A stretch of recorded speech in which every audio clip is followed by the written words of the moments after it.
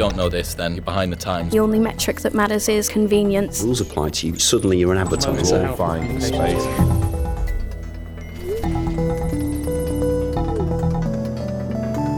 This week on Social Minds. The question always is, how influential a voice can marketing play in the boardroom? We're back with another remote episode of Social Minds, this time with Campaign Magazine's global tech editor Omar Oakes, who's been covering, celebrating and critiquing the advertising, media and marketing industries for over 5 years now. Campaign, of course, part of Haymarket Media Group, is the world's leading business media brand, while the magazine has editions here in the UK, as well as the US, Asia Pacific, India, the Middle East and Turkey. Yes, being a reporter for Campaign, Omar has the enviable position of overseeing everything that goes on in the advertising industry, from paid social to programmatic. But what has the response been in these unprecedented times? On this week's podcast, we spoke about why we shouldn't look back on this pandemic as the government's finest hour, why McDonald's didn't get it right this time, and why Campaign Magazine have taken the sensible decision to can their Turkey of the Week section, all while looking at the monumental impact of COVID-19 on our industry.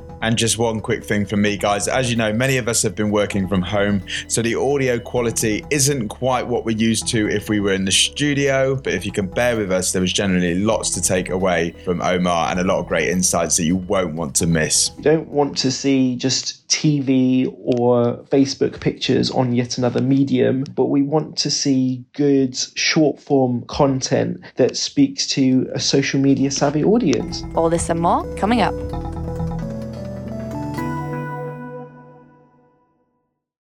How has COVID-19 impacted the advertising world? Well, imagine that a bomb has gone off. Couple that with a war. Couple that with the fact that it's not just a war, but the enemy, if you like, is other people, because we're all having to socially distance from one another. That is what we're facing. It's unprecedented. We've never seen anything like this before. I mean, you think about Brexit, you think about the financial crash of 11 years ago, you think about 9/11. This is so much bigger than all of these things. Really, the only comparison is, the financial crash of the 1930s and the Second World War.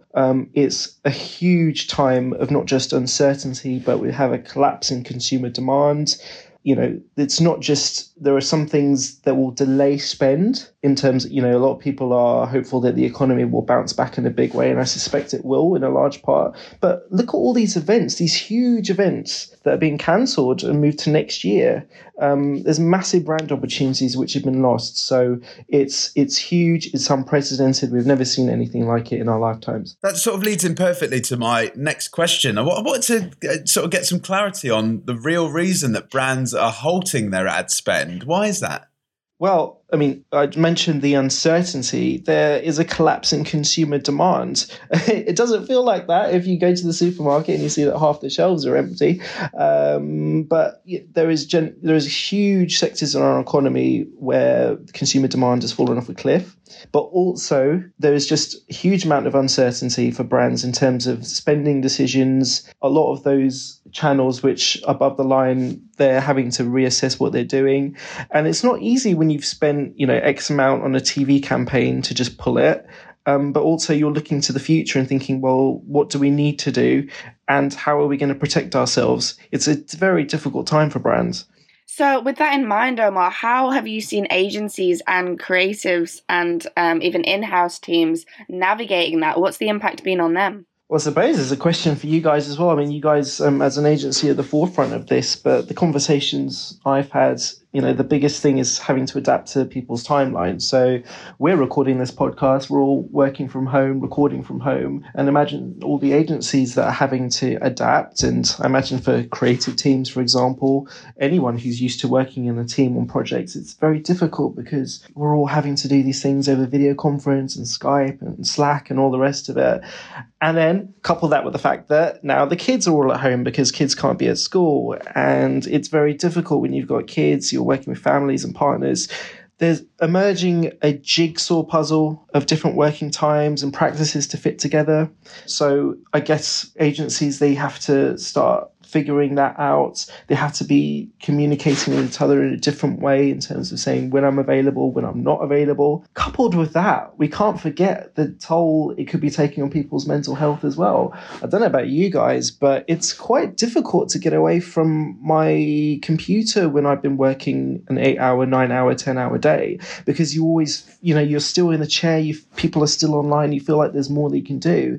I think we all have to just be really mindful of that. So, if I'm working till 5 o'clock or whatever it is, you just have to put it away. Yeah, no, definitely. Just put the laptop down and go to another place in the house.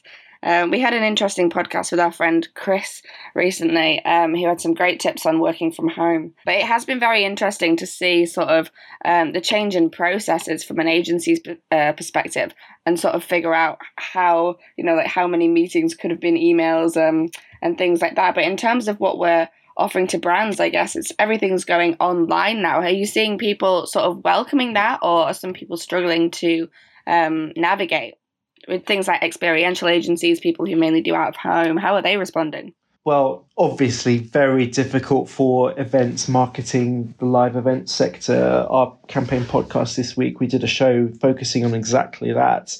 And, some of the big events, we mentioned, the Olympics and Euro 2020, and also in our own industry, Cannes Lions, which is the big industry event and awards show that happens in France in June. That's being moved to October.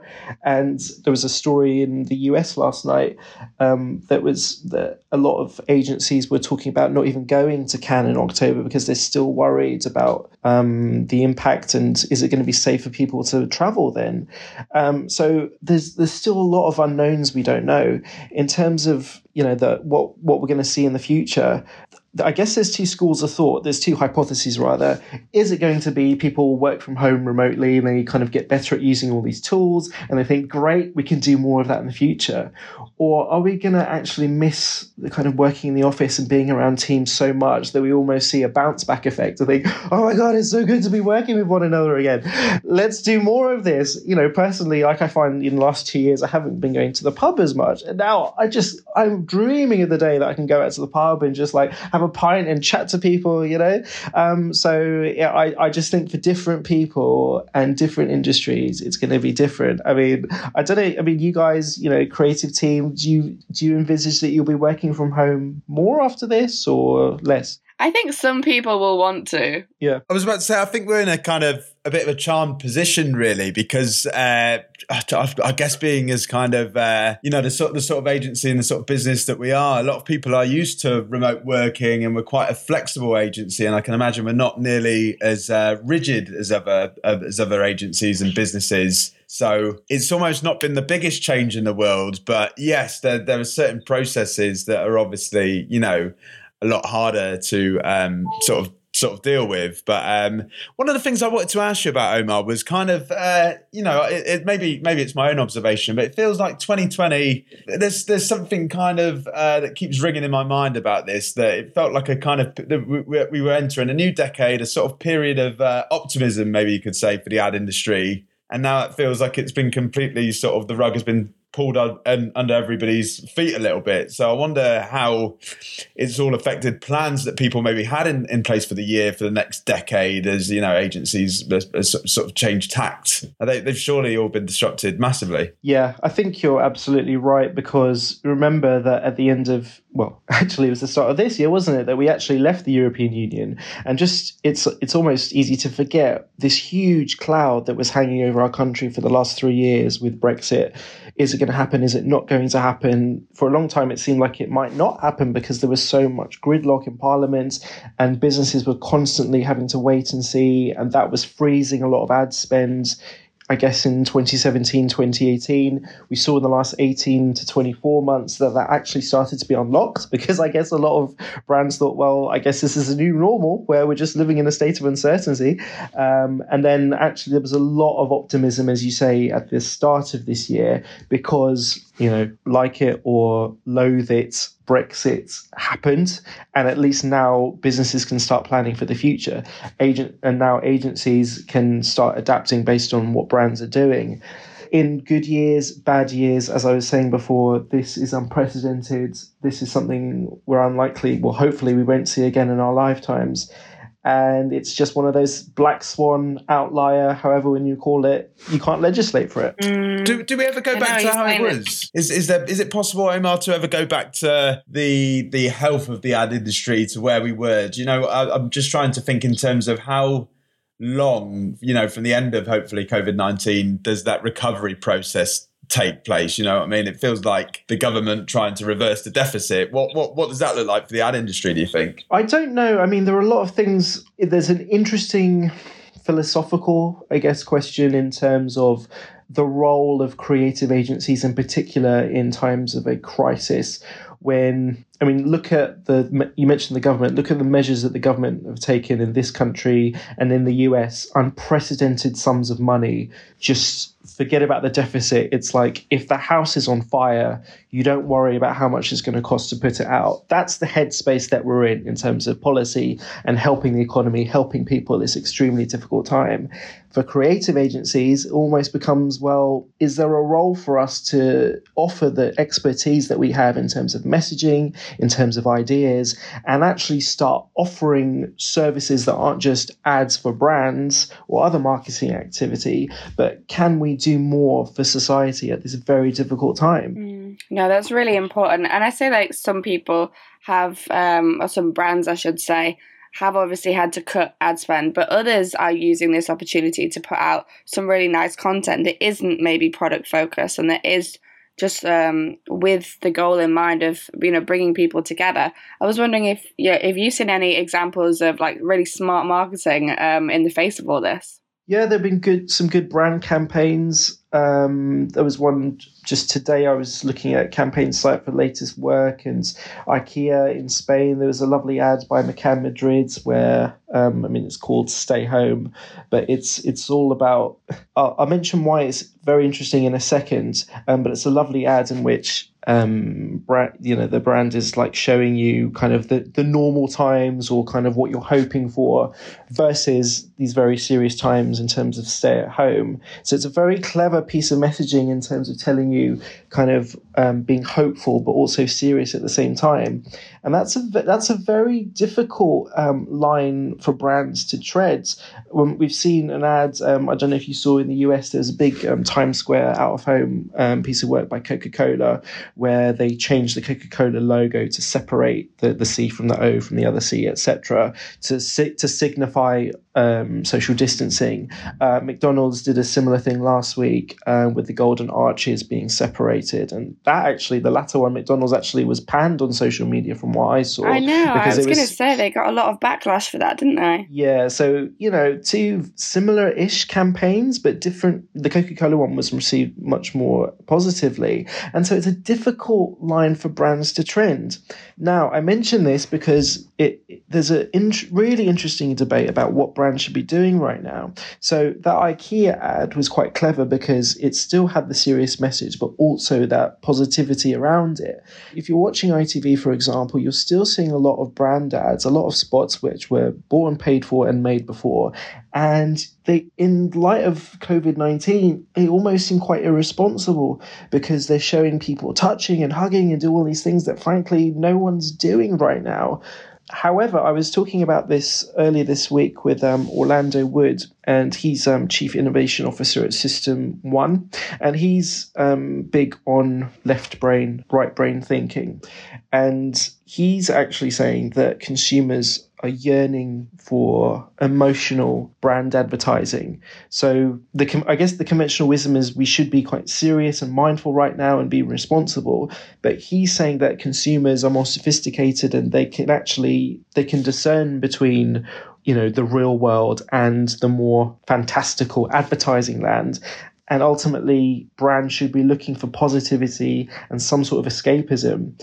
But, as we just talked about, ain't so easy, right? Because, we're all public facing and social media, which you guys know a lot about. People will they'll come after you straight away. I feel like people are more like judgy than normal at the minute as well, because emotions are so heightened. I've just noticed from like reading the room on social and Twitter, even things like, did you see the video of all the celebrities recording Imagine? they got absolutely slated on social. And it's like, okay, it might have been really corny, but they were just trying to do something nice. And people on social are just not having any of it, especially when it comes to businesses, brands, because a lot of them are looking into, you know, if they're putting their money where their mouth is and if they're treating their employees right and if their working conditions are fair.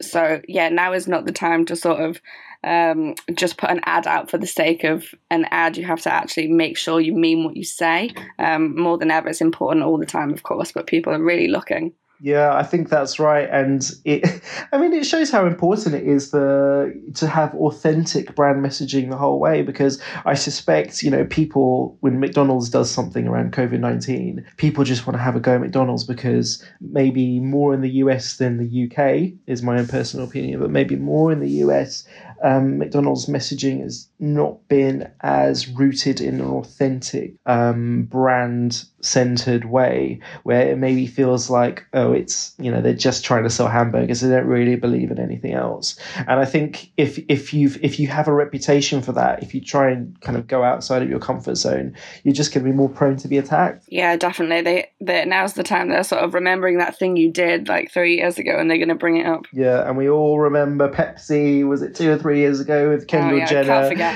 Yeah, just a legendary piece of work where, you know, she was fighting the good fight against causes we still don't know. So, in saying all this though, Omar, I'm just it's just coming into my mind. Is this medium specific in a way? In that, you know, we're used to social media being a bit of a fire pit of criticism.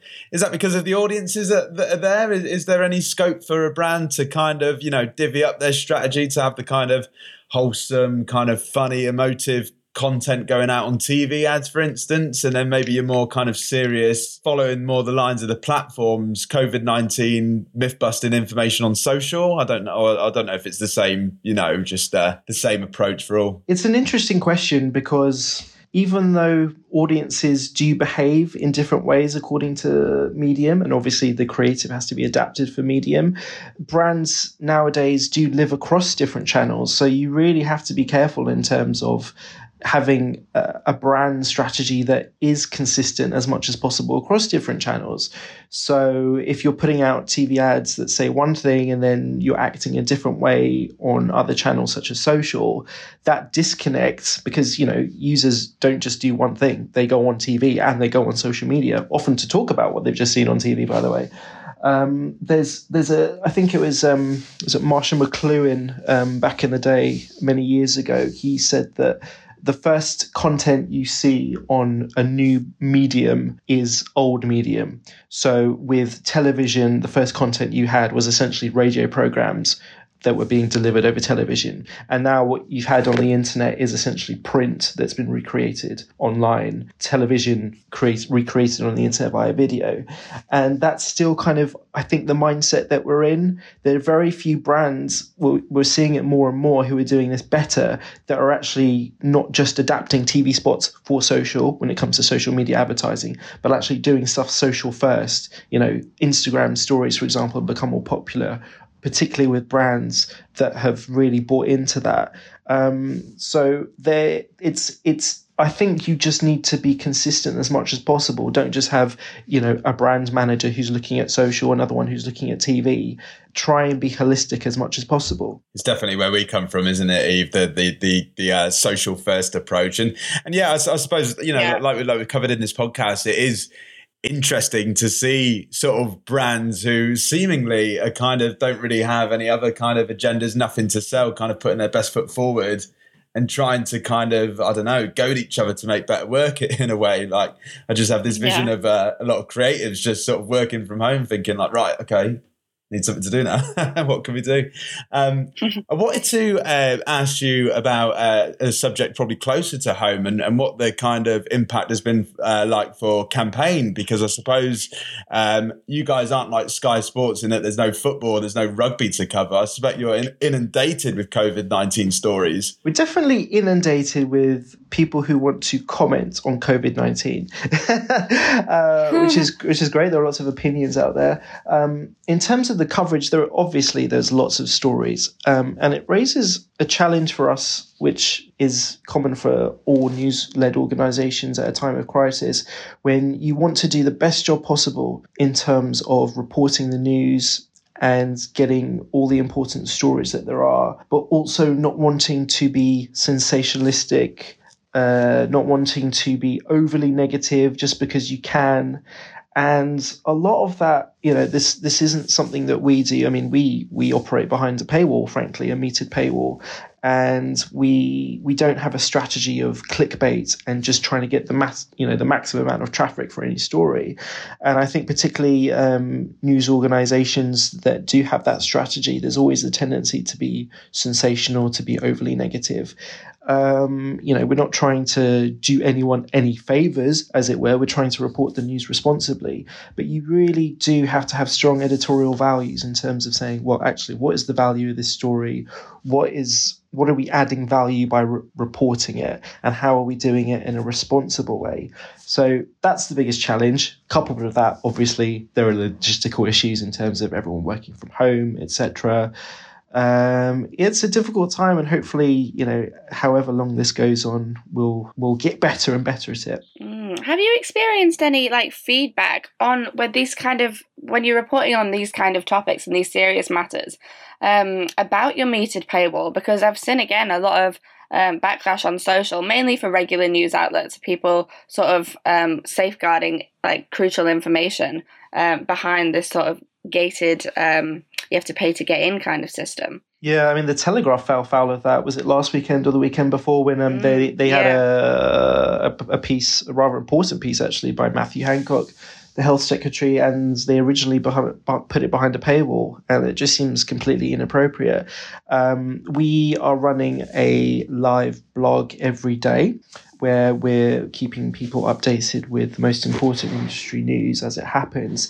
That isn't behind a paywall. We took the decision that should be free to all.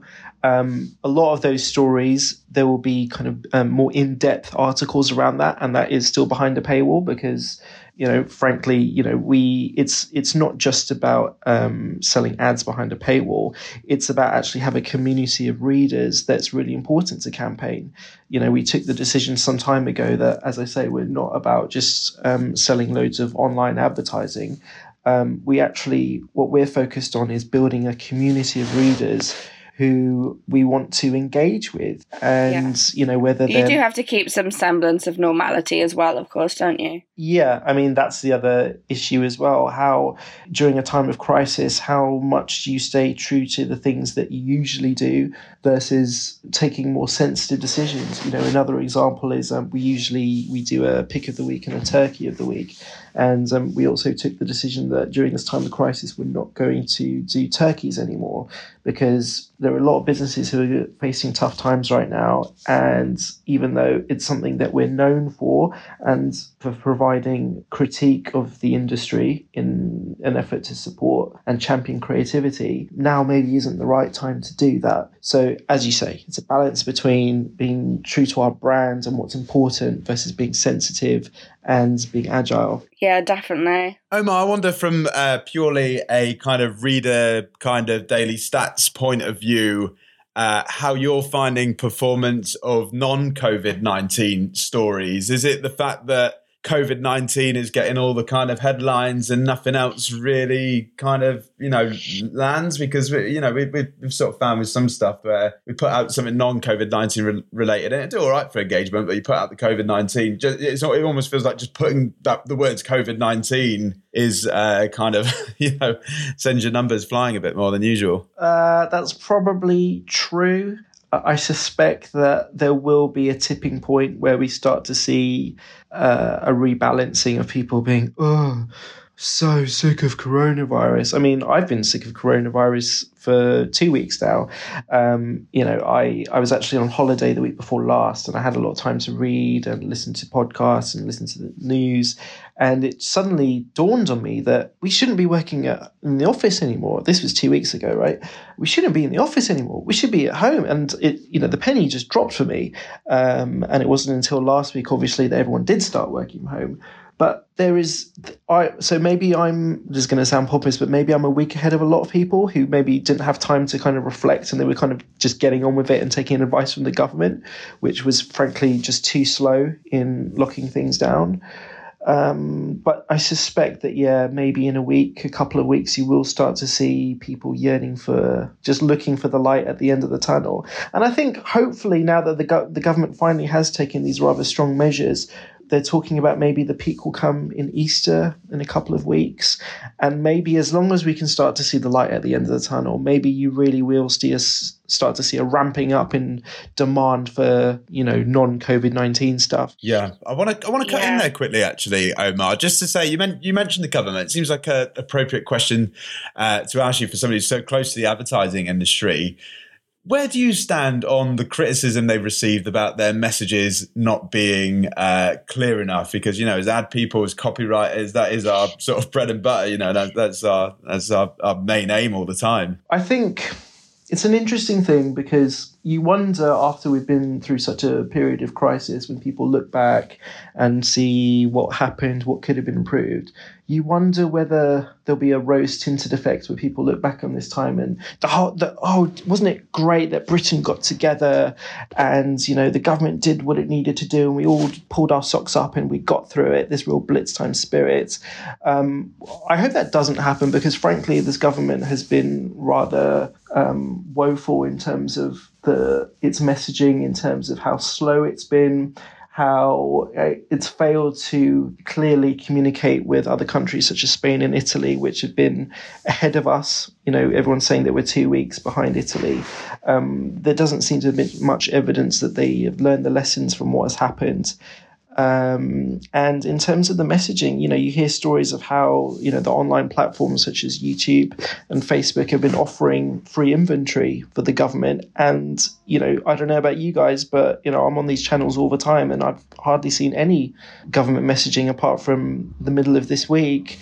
And, it's really disappointing. It was, and in terms of there was a story in The Guardian on Monday about how the government has failed to use the emergency alert system.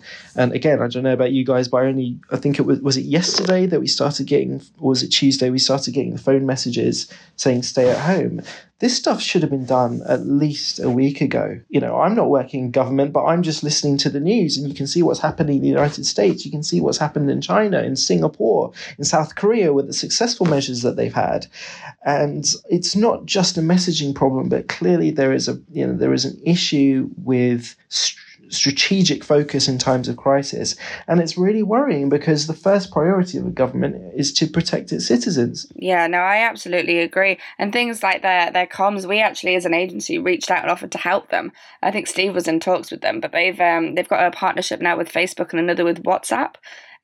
So maybe we'll start seeing more content from them, but it just seemed to be a little bit too late already. Yeah, I mean, you could say that there's no playbook for this sort of thing, but we've known with the Ebola crisis that there is always the threat of a pandemic. We've known the lessons from the Spanish flu 100 years ago, where 30 million people died. There's a TED talk from a couple of years ago from Bill Gates that's been doing the rounds, where he made it very clear. We've learned from Ebola how quickly things can spread, and Ebola isn't even something that spreads that easily. You have to be pretty sick and in bed before you can be contagious with Ebola. Whereas coronavirus is a highly contagious disease. That you can spread days before being symptomatic yourself. And the clear advice should have been from a long time ago that people should distance, kids should not be in school, we need to protect our health workers. And I won't even get into the underfunding of the NHS, but along with the US, we have the lowest beds per patient among developed countries, and it's even more important that we social distance because, frankly, we don't have the beds or the ventilators, not let alone the testing to be dealing with this. Yeah, definitely. I mean, go back to the messaging and social distancing. I sort of made an example of it copy-wise the other day because the word social distancing, I think, was like a conceptual, like new term to most people. And actually, a lot of people then thought it was left open to interpretation. A lot of people are confused. And instead, simple copy and instructive copy, like a good call to action, would have been stay home, get food once a week. And that's so much clearer to people. Social distancing, they think they can still go on, picnics to the park. And I guess it sort of makes it obvious how important comms is for even, governments.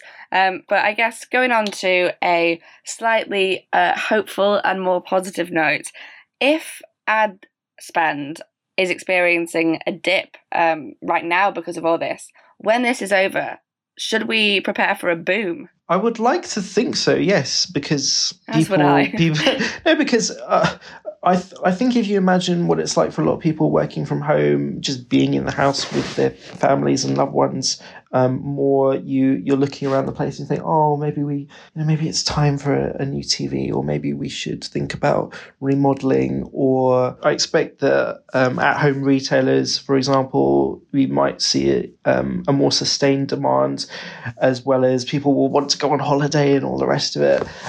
Yeah, that's it. It'll be like, life is short, buy the dress, buy the dog, go on holiday. Yeah. I mean, there was a piece on the BBC News yesterday about people who are now, there's a huge apparently rise in search traffic for people who want to do these huge kind of once in a lifetime holidays. I guess we're all kind of thinking, well, you truly only do live once, and your way of life can be disrupted at any time. So you might as well kind of do the things you've always wanted to do. So I guess I could call it bucket list consumer brands, if that's a thing. I think we might see a big uptick in that. It's a thing now. We've coined the term. Omar, Eve's question, actually, I hadn't thought about this boom, but it sort of brings something else into my mind, which is Christmas, because we all know, Logic states that we don't advertise for Christmas in November, we do it in July and August. I just wonder, that's got to be something that's in the back of people's minds now. How long is this going to go on? And, the big Christmas boom, which happens yearly for everybody, how does that get affected? Well, it's probably in truth too soon to tell, because, over the summer months, you would expect naturally less people to be affected by the virus, purely as a result of there being more sunlight. Ultraviolet light actually disinfects the virus, which is why flu seasons happen in the winter and not the summer. So given that we will return to winter at that time, there's a question about when we stop socially isolating and we flatten the curve, is the jargon that we keep hearing. When the government starts allowing people to come back to work, to start going into public places again, I suspect there may be a cat and mouse thing that happens, in terms of you might see a sudden spike because actually we're infecting a lot of people. Oh, we got to socially distance again, and then we'll try it again in a month's time or whatever. That could be the dynamic of 2020 going forward. And unfortunately, by the time we get to Christmas, it may not feel like there's the huge back to work, back to school vibe that maybe we're all envisaging. It may be more stop-start than that. So the fact that, it's going to be colder, it's going to be darker, coupled with the fact that there's no easy way to tell of how much of a spring back there's going to be, I think it's too early to tell. But clearly people are going to want to celebrate. Clearly, hopefully the supply chain will have improved in terms of people ordering things. Apple, was it last night, announced that the iPhone that usually is launched every September is going to be delayed by a couple of months. So there's questions over whether that's going to ship before Christmas now.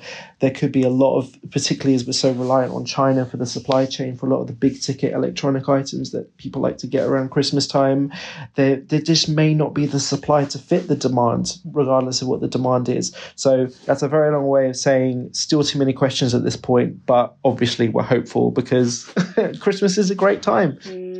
Yeah, it's tricky, isn't it? I mean, I would think that like I know how much money I can spend from my sofa. It's shocking, really. So you would think when people are cooped up at home, that now's the time they'd want to cheer themselves up a bit, treat themselves, buy online. But I guess it is the behind the scenes looking at the supply chains and the factory workers and things like that. That's putting a lot of strain on people. Yeah, I mean, I'm interested to see you guys. I mean, Christmas briefs often get planned months in advance. Yeah. For mostly above the line campaigns. But I'm wondering, through the work that you do, are you talking about Christmas work already? Is that still happening? I think it comes a lot later for social, doesn't it? I need to ask the creative teams really, but it'll be in people's minds. But honestly, it feels like the last few weeks, absolutely everything we had planned for the next few months has gone out the window, and we're sort of doing whatever we can, like everyone's scrapping together to fill a new kind of demand that, hopefully is just temporary. Well, obviously, we hope so, because, not just advertising and media, but all manner of sectors in our economy are being affected. What I really think about are freelancers, and it's the freelancers who get hit first during these times of crisis. And, I've heard countless stories now about freelancers who contracts have been cancelled, and there has to be support from the government, particularly for these people. And it's been no secret over the last 2 or 3 years in particular that agencies have relied more on freelance work. And that's been a function of brands being less committed to doing longer term projects, longer term agency of record relationships, for example. And so when your brands are increasingly saying to agencies, okay, well, let's do something for 6 months and see how it goes, it's difficult for an agency to build a pipeline around that. So you find that more of your workforce becomes flexible labor. And so we're in a situation where so much of the industry's been relying on flexible labor, but now in times of a crisis, actually everyone's kind of tightening up and thinking, okay, well, we just need to kind of protect our permanent staff, and unfortunately we can't have any flexible labor. It's an incredibly difficult situation. I just think about those people. They need to be protected first and foremost. It's tricky, isn't it? Did you see that there was all the main public service broadcasters have written to the Chancellor about protecting freelancers, because, things like people like ITV, BBC, they use freelancers quite a lot as well. And they've sort of emphasised the importance of them, because I think it's only when you sort of have to let people like that go and you realise how important they actually were when they're not there anymore. So yeah, I agree. I think that's extremely, extremely important. Yeah, it's a good point, because the production industry, a lot of freelancers work in production. And if you imagine, there are a lot of people who work as photographers, freelance photographers, cameramen, and all the crew surrounding that. It's incredibly difficult when there are no more sporting events to cover, when there is less B-roll that you can shoot. When ITV this week, they talked about how production has had to be stalled. And there are a lot of freelancers who work in all of these industries, and it makes complete sense that they should be working hard for those people. Yeah, no, definitely. I mean, and so another sort of corner of the industry that's probably being affected, and that's influencers. But it feels like influencer marketing has gone kind of quiet, and I've sort of seen a few people speaking online, and the sentiment has been like, isn't it nice that we don't have to see all these like brand deals and people selling like skinny tea, and actually people are just posting nice things and encouraging things, and isn't it such a relief? I mean, how is this affecting influencer marketing? Is there an opportunity for influencers to do something different here? Can they keep working as usual? Yeah, well, they're hit by a double whammy, aren't they? Because they're affected by a general pause in brand activity, which we've talked far too much about already. But also there's the how much do they want to be seen to be doing a brand deal at a time where everybody's just worrying about paying the bills? Yeah. We were talking about brand sensitivity before, and influencers have to be careful. And I suspect a lot of them are being careful about how they do these brand relationships at what's a really difficult time. And I think you could really see a rise in trusted influencers, people who are still, obviously, they can still do their channels from home. A lot of people do all the production themselves. They can still produce the content by themselves and actually produce content that is meaningful and useful for people. This is the kind of thing they should be doing anyway. Frankly, I'm not interested at all, and I don't really have any respect for a brand that chooses to work with a lot of these influencers, particularly on Instagram, by the way, who clearly are just there to make as much money as possible and aren't really adding any value beyond actually doing quite a insidious thing in terms of, oh, look at me, look how perfect my life is, etc. I don't need to name names. There are far too many examples. Versus, particularly on, I follow a lot of people on YouTube who that I follow mostly to keep up with tech news and reviews, as well as, review TV shows, for example. And, they're still putting out quite a bit of content. And there's not, they do branded stuff as well, but primarily I've been following them for many years because they're just focused on producing good content.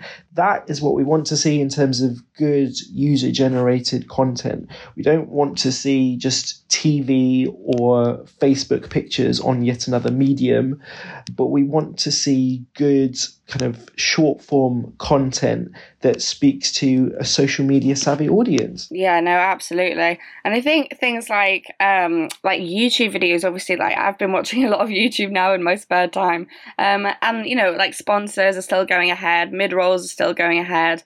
And like no one really seems to mind that. That's just business as usual. But yeah, I think if you were to see a picture on Instagram of someone holding up like a skinny tea or whatever, it wouldn't go down too well. But I guess, in times like these, it encourages people to use social more as well. And I know you mentioned you've seen an uptick in UGC. How is that? How is this impacting content, sort of on a broader scale in that sense? Well, I think we might be seeing green shoots of that.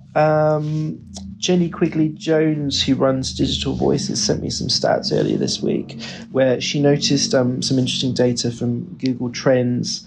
And this is where you look at what people have been searching for in the last 90 days in the UK, and it was things like how to start a YouTube channel, how to make a YouTube channel, and obviously people with more time on their hands, more opportunity to use the medium, and also just I guess this crisis is forcing everyone to maybe be more reflective with their lives and their careers. And I've been thinking personally about doing a podcast with Campaign has been really fun. Somebody mentioned on Twitter last week about who wants to do a Mad Men fan podcast sort of thing where you review each episode, and that would be really fun, for example. So I'm thinking of things like new podcast ideas, and I suspect there are a lot of people out there who are really creative, really imaginative, really savvy, and are thinking about you don't need to have a lot of money for production equipment. You can try things on YouTube, for example, and see what works and doesn't work. And there's a lot of opportunity. So I suspect in the coming months we will start to see a rise in generated content, and I think that's just a really good thing. And I think the long-term trend for digital media, I mentioned before about Marshall McLuhan and old media living on new media. We're still I don't you guys know more than me, but I still think that we're in an age where people look at social media as above the line media, mass broadcast and expecting big numbers all the time, when actually there's an opportunity to develop deep relationships with frankly smaller but more committed audiences. And I'm hoping that this rise in UGC, if that is what happens, we really start to see good quality content that isn't supposed to be, trying to get millions of subscribers, but just tries to deliver the best possible content. Yeah, no, I agree totally. And, I have seen even some bigger brands doing that quite well. I mean, a lot of brands are like doing things like Headspace is giving away some freebies. And is that the smart strategy, do you think, for brands? I mean, I'll throw it back to things I've been reading online again, and lots of people, especially when it comes to talking about independence, but also they'll feel the same about bigger brands that they do love and that they are loyal to. And it's the fact that if these people can just hang in there, and if they do the right thing right now, that when this is over, their money is coming right for them, and they should just hang in there. So, is it wise for brands to build trust in this time and keep pressing ahead, even if they're not maybe profiting, and build sort of a lot of trust for when this is all over? I think it's easy for a big multinational corporation to do that, to seek to build trust, to offer free stuff. No one's going to say no to free stuff, right?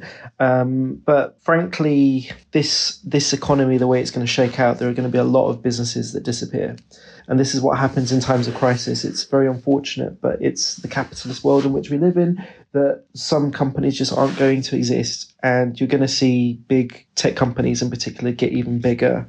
Amazon, Facebook, Google, they're going to be even bigger fish in a smaller pond, if you like, after this.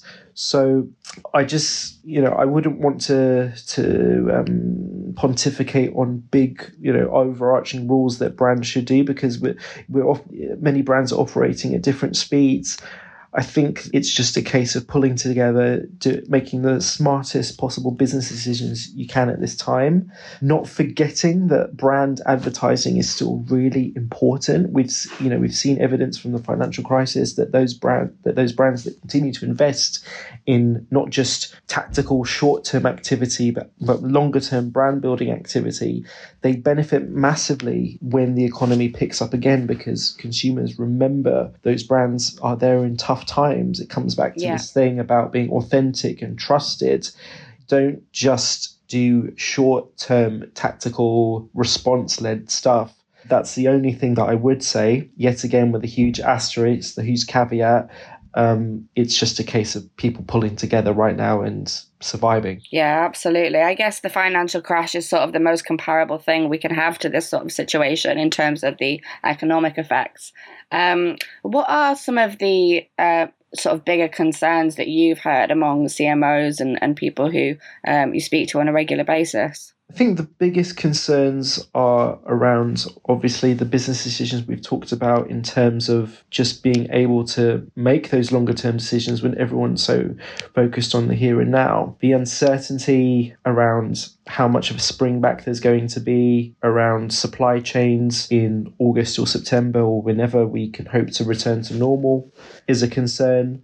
But also in terms of brand activity, will I actually be able to do the things I want to do with the brands going forward when consumers are focused on COVID-19 and safety, and just there not being as much media available? If people aren't watching TV in the same way before, we're hearing a lot about how demand for Netflix and Amazon Prime is on the increase, because in the short to medium term, broadcasters can't deliver the normal programming that they've been able to offer up till now. What's going to be the residual effect of that afterwards? There has to be a lot of communication in terms of planning, in terms of deciding, what's actually going to be the medium to long term strategy. I think that's just the biggest concern. CMOs, particularly, you're at a really big organization. The question always is, how influential a voice can marketing play in the boardroom? Because everyone knows how important marketing is, but it's still, even today, seen as something that goes up and down in line with how well the economy or the wider business is doing, when in an ideal world, marketing would be leading a lot of those businesses' decisions. Yeah, definitely. It is sort of seen as a luxury, isn't it? We've covered an awful lot here, Omar. COVID-19 and advertising related, even things that we hadn't thought of at all before, and I'm sure our audience hadn't. But yes, hopefully it's a matter of when things get better, not if things get better. I'm sure it would be the former. But we'll wrap up there because we've got absolutely lots of information for our audiences. So thank you very much for joining us, given the circumstances. So glad we could make it work. And thank you. Wish you guys, everybody at Campaign, and obviously everybody listening, as we always do, all the best during these times. Thank you. It's been an absolute pleasure. And I hope everything is fine up in Manchester, and that you guys are coping with it and are moving on from strength to strength when, as you say, we will get back to normal. Definitely. Yes. Definitely. Yes. A rallying cry. We will do. Yeah. Thanks again, Omar. Thanks for joining us. Thanks so much. Thank you for listening. We really hope you enjoyed this episode. If you did, please remember to leave us a review on iTunes, because it really, really helps and allows us to bring you brand new episodes every single week. This has been the Social Minds podcast with myself, Theo Watts, Eve Young, and produced by Ollie Thompson.